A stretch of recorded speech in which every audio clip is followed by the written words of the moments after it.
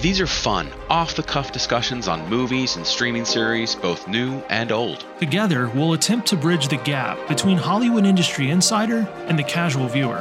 This is Alec. And I'm Ben. And you're listening to the Cinema A to B podcast. Hey everybody, welcome to another episode of Cinema A to B with Alec. Hey everybody. And myself. And so, Alec, this was a movie that you had, this was a release from last year that you had encouraged me to watch pretty early on when we were discussing launching the podcast. And it unfortunately took me some time to finally get it watched. The movie is Bullet Train, starring Brad Pitt, the action comedy. And I have to say, I think I only saw one trailer for this movie, and I don't know that they hit the comedy angle as hard in the first trailer as what I saw in the movie. Yeah. So did you have the same experience? Because I didn't watch another trailer for this movie, and I think it ran in a movie I saw in a theater, and I was like, oh, I need to watch that, but then I kind of forgot about it, and it looked like a high action film, but it didn't. The initial trailer didn't have the comedy element nearly as strong as what's in there. I mean, this is a true action comedy. Yeah. The only thing that got me, I didn't see a regular trailer. I just saw it pop up on my Netflix feed and said, you probably like this, or this like new today or new now or whatever, or coming soon. I forget what it was, but it definitely hit more on the action. Like this is an action packed kind of thing. And I remember going in expecting a lot more action, but I was laughing a whole lot more when I watched it than what I thought it was going to be. I thought it was going to be something like a Michael Bay, more action film. So instead of what we got. So, I saw a second trailer recently. I was just looking at IMDb, and that hit the comedy element heavily. Yeah. In fact, it probably gave away too much, like too many of the jokes. But I was laughing my butt off the whole time. This is a really, really funny movie, and action packed. The action's awesome. The fight choreography is fabulous. But it is a super funny movie. I hate that I waited to see it so long. Yeah. I mean, this is what you get from the guy who directed Deadpool and Deadpool 2. And apparently also John Wick 1, though he's uncredited. Like IMDb, he's uncredited. Yeah, and he's also uncredited for Deadpool as well. He's additional director or whatever. So I wonder how much he has added in to those. But it's funny because I hadn't really known when I was like taking a look at his IMDb profile, and I was like, wait, he did John Wick 1, but then it was like uncredited, and so I was trying to have to dig a little deeper into that and follow that mystery out of what happened there. So no, it's absolutely. Oh, it's great. It's an absolute blast. I had a fantastic time watching this movie, and I was looking at initially I thought the budget would be lower because I was like, oh, it's all on a train set. Maybe they saved a bunch of money and they only had to pay for Brad Pitt, and no, $90 million. Yep. $90 million movie. And I think it did okay.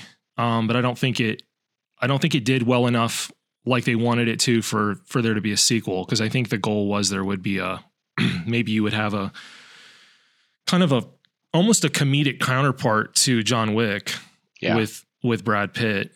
I don't think that's going to happen, but as a standalone, it's totally, I recommend it. And yeah, like I've said, it's much, much funnier than the initial marketing led on. And I think some time passed and they realized, oh shoot, we better market this as more of a comedy. Cause it's really a comedy with action rather than an action with comedy, I think. Yeah.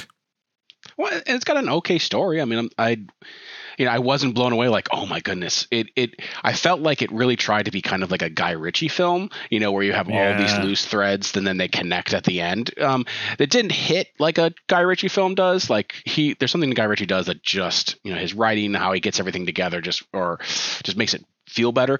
This was good, but didn't have that same payoff. Like there was a couple good moments I really enjoyed, but it was a lot of fun still. Like that is not to don't watch it, but it's not the caliber of say a Guy Ritchie film of the connections. No, it's close. And there's the two British characters, Tangerine and Lemon, are the closest you'll get to a Guy Ritchie film.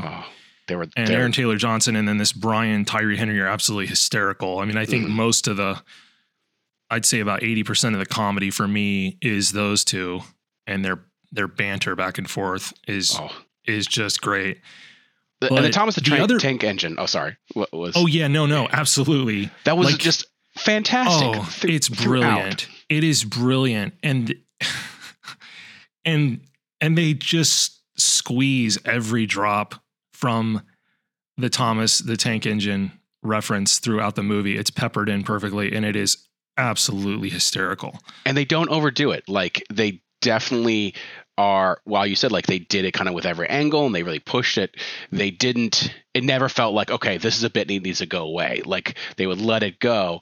And then they made it more integral into the story later on, with like the stickers and stuff like that. Like, where actually it was a callback, but it wasn't just a funny callback. It was actually an important callback. Oh yeah. No, it went from a funny callback to a dramatic callback. Yeah.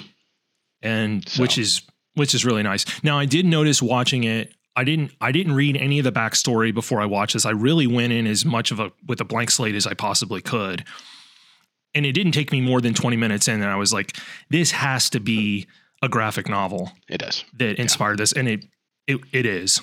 It is. And it's a Japanese graphic novel. Although I'd say the movie is way less Japanese than maybe they even intended, but that kind of is going to tend to happen when you cast Brad Pitt in the lead. So, but I don't think it loses anything. I mean, it's still very Japanese. In fact, this isn't really related to the filmic nature of the movie, but I'm watching the movie and the entire time jealous as all get out of Japan and these bullet trains. I can't travel the United States like this. Like, I'm just, I'm like so frustrated. Like, this is beautiful. This is beautiful.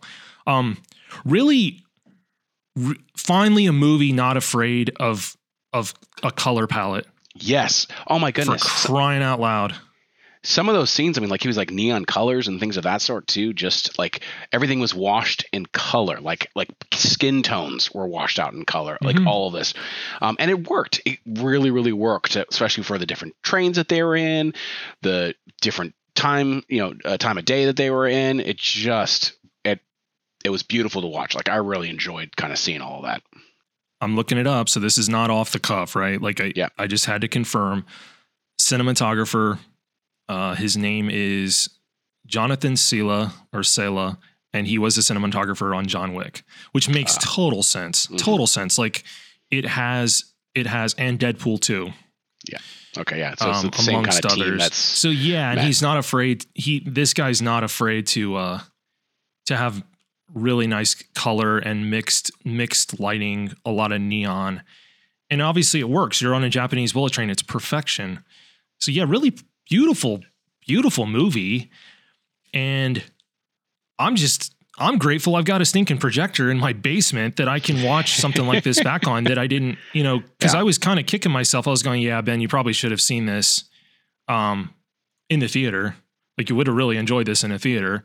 But I've got a pretty close experience here. I mean, it's not the best, but it's certainly better than just a regular old television. Yeah. And yeah, I was having fun start to finish. Cool movie for me, with a lot of really nice performances from some up and coming actors and actresses that I just didn't know. This Joey King that plays Prince. Yeah. And then like I mentioned, Brian Tyree Henry as Lemon. Oh. Are scene stealers, and they more than hold their own against, Brad Pitt. And now who's the guy? I recognized him. Oh, the guy from Last Samurai? Yeah. He was perfect. Now, I do have a casting complaint, though. Uh-oh. So they're hyping up this White Death, and you don't see him. You just see him as a younger man, and he's like, he's 6'5", and he's super jacked. Yeah. And then I get freaking Michael Shannon. In a robe, in like a bathrobe. Who I have a love-hate relationship with anyway. I mean, I don't hate Michael Shannon. I mean, the guy gets a lot of work, but that's not who I would have cast as White Death. I mean, you hype this character up, and then really, You give me Michael Shannon, like in an even older version of Michael Shannon than he really is. But it's like Michael Shannon's never been yoked and jacked in any movie he's ever been in. And suddenly I'm supposed to believe that this is it was super let down. I don't know if that was the intent, that it was like he wasn't actually as cool as the myth that had been built up. Maybe that was their whole point. Yeah. But if that wasn't the intent, total miscast. I could name several other actors I would have rather seen in that role. Yeah. I mean, I don't dislike him. Like, I know your love-hate relationship for him. I don't dislike him. I think he's actually an excellent actor. He does a great job. I wasn't as disappointed with his reveal. Like, I actually felt kind of like, okay, yeah, a little weird actor for kind of a weird thing. I mean, he definitely played up the weird part about it far more once you've seen him. He lost a lot of that cool of him, becoming something. But, that could also just be talked about of once you get into power, you can let your, eccentricities just kind of flow and just do whatever. And people will say yes to you, like the Prince effect or whatever. You just do whatever you want. And because you are in power, people will do things for you. And you kind of lose a little bit of yourself and a little bit of your coolness or your ability to see reality. But I don't know. I didn't hate it. I agree with you. I think there's better people who would be a little bit more commanding or a little bit more intimidating, but it's a minor gripe at the end of the day. I mean, it didn't take me out of the movie. And he wasn't bad. He wasn't bad. He was good. I thought there was more potential there from casting a different choice of actor. He definitely wasn't scary. Like once I saw it was Michael Shannon, I was kind of like, I lost a lot of like I said, intimidation. Maybe that was the point, right? Maybe that was their goal, was that in life, these intimidating characters are created and then you meet them and it's never quite what you had in your mind. So if that was the creative choice, and I have not read the graphic novel, so it's entirely possible that his mythology was much bigger than the actual man. And so if that's true, then Michael Shannon's probably fine. The things that I kind of like were weird choices to me that I felt outside of Michael Shannon was the Wolf and then the Hornet, of just how like short of a time that they really spent. Like they were not really in the movie much. Like it almost didn't need them. I'm like, you needed them for the story and stuff like that, but it was like, why introduce them? Really, the only reason to introduce them is to connect these dots. And that's where I feel kind of where it missed a little bit from like a Guy Ritchie film. Like every kind of character that has a backstory or whatever, for the most part, has some additional purpose or some more connection, as opposed to just, oh, this person connects these two characters, right? So that was, I felt like it was a miss that, not a miss, but just a wasted opportunity to grow these characters. I really was interested in the Wolf. I mean, we got a whole backstory about him, and then, he didn't really do anything. So yeah, and that must be fairly true to the graphic novel, because graphic novels tend to have these little offshoots for a few pages that kind of just fill in some back detail. But you're right, when a Guy Ritchie film does kind of an aside, it tends to carry more weight later. Yeah. The other movie that this reminded me of early on, and it's this movie, Bullet Train's way, way better, but it was another movie with a lot of action, a lot of blood, tons of characters, probably too many, which was Smokin' Aces. Oh, yeah, that had way too many characters. Yeah, but it reminded me a little bit of Smokin' Aces, just the kind of the gigantic...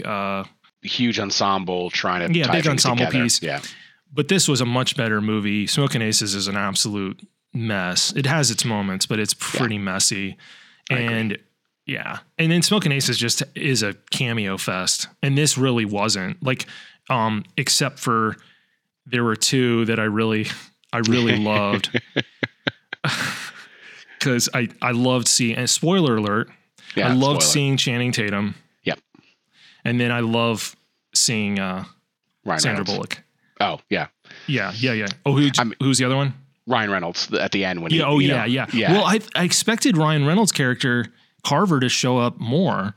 Mm-hmm. Like I was waiting for him at the finale to just show up somehow, and he never did. No. But that whole that guy's an asshole. Yeah. Is a really funny recurring joke.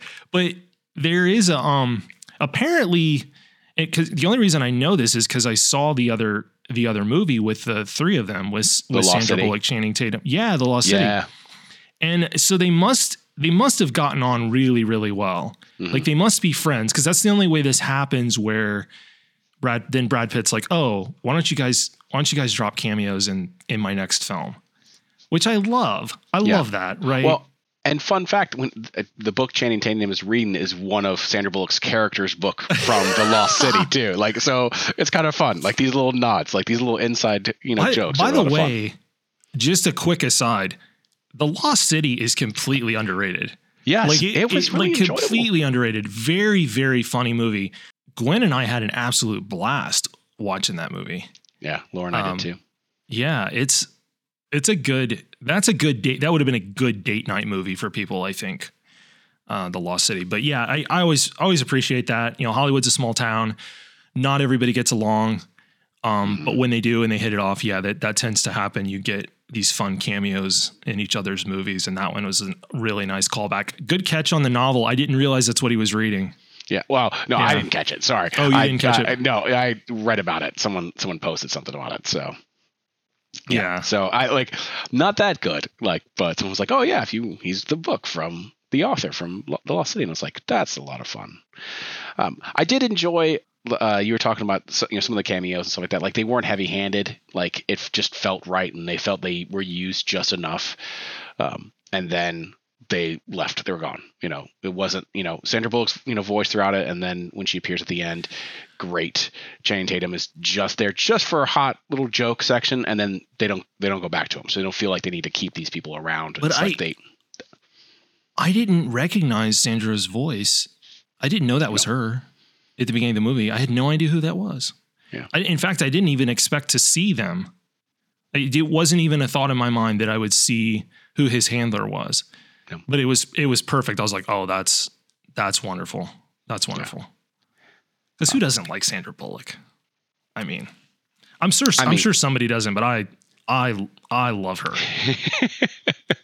I do prefer the 1995 crime drama Heat over Sandra Bullock vehicle, The Heat, just so we're all aware, so sometimes I don't love her as much as other things, but she is great. She is great. Yeah.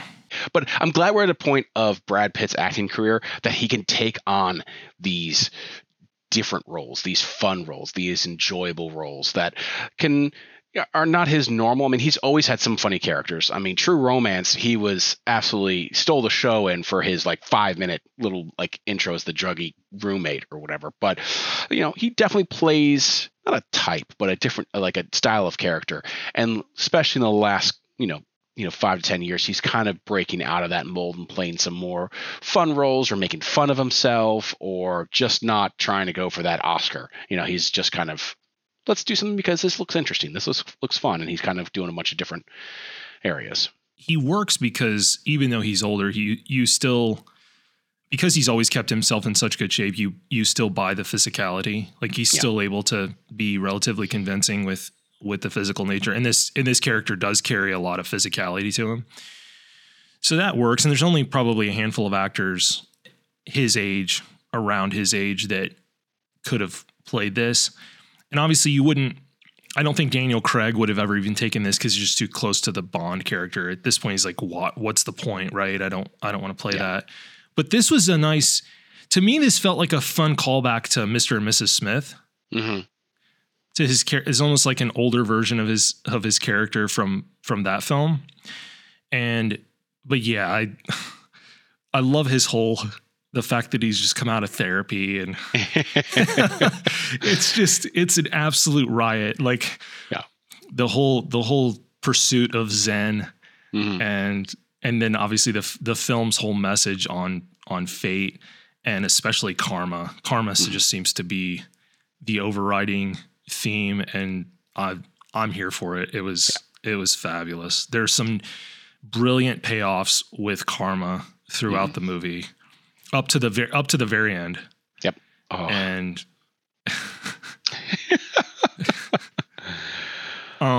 now Aaron, I do want to talk a little bit about Aaron Taylor Johnson because this cat is just quietly building a really nice career. I mean, the first time I saw him was in Kick-Ass. He was super young. Right. But and then he was in Tenet as kind of a more minor character. But you can tell. I mean, this is the guy that's rumored to be the front runner right now to play Bond, to play James Bond. I don't know. He's number one right now as far as those online kind of Bitcoin betting sites on who the next James Bond is, and he's already taken multiple interviews, and it seems he fits the bill because it's like you've seen him in things before, but he's not big. But he's not real big, and he can physically, he's going to be able to pull it off. So I would be good with that. And he did most of his stunts too, apparently. He's very. Yeah, he's been doing his own stunt work in most of the stuff he's been in. He does bring a nice physicality to the role. So if they opt to pick him, it'll be different from Daniel Craig, but he won't lose any of the physicality. Like he'll be every bit as physical a James Bond as you saw with Daniel Craig. And what's funny is he's fast talking too. He was the one. Obviously, he plays Tangerine, and he is the closest callback to a Guy Ritchie character as you'll see in the movie.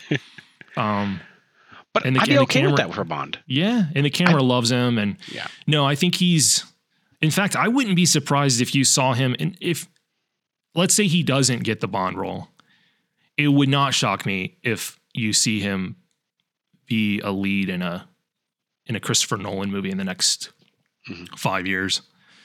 Because he tends to bring you in for a lesser thing and then give you the lead later or something else. So if he likes you. Obviously, with Leo, I guess Nolan really just didn't like working with him, so it's never brought him back. Is that true? No, that's the running joke. The fact that he was only in the one. Yeah. So I mean, but also I guess you could say the same thing about Matthew McConaughey. So. Exactly. So, but also, you're talking about main characters. Though I mean, he's brought Christian Bale back for multiple movies as one of the main characters. So that's because Christian Bale is one of the best actors of his generation, hands down. Yeah, and is an utter chameleon in anything he's in. But no, Aaron Taylor Johnson's got a bright future, and he obviously isn't the lead in this, so I can't call it his.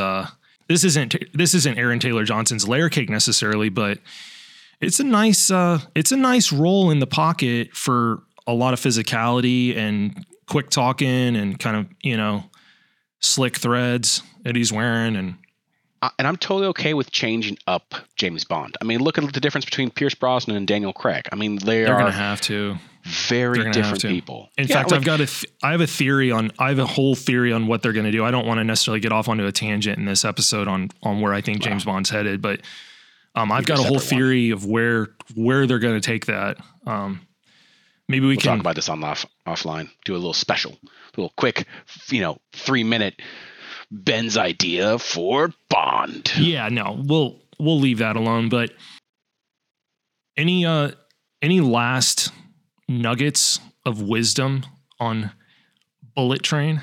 No, just if you like action comedies, it's enjoyable. Like, this is just a lot of fun. It's not going to be anything crazy. It's not, it's on like a film of, the people like talk about there's a difference between film and a movie. I mean, this definitely goes more towards movie, with those people's classifications. So, but see it, watch it. It's on Netflix. So if you have it, and it's still a great date movie. You can still do some Netflix and chill. I think that term is no longer in the mix. I think it's way too old.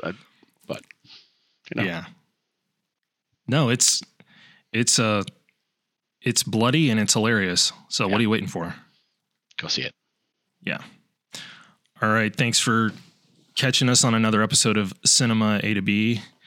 Again, you can follow us on Instagram and the Facebooks at Cinema A to B.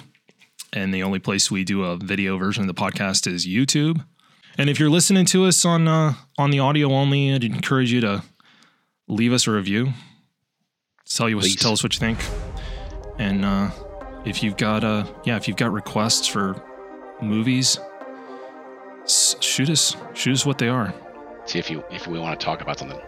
As long as it's not CSI. No, we already talked about that. We're not doing CSI in this podcast. Is there a CSI the movie yet? No, there's not. No. Okay. No CSI. No CSI. All right. Thanks, everybody.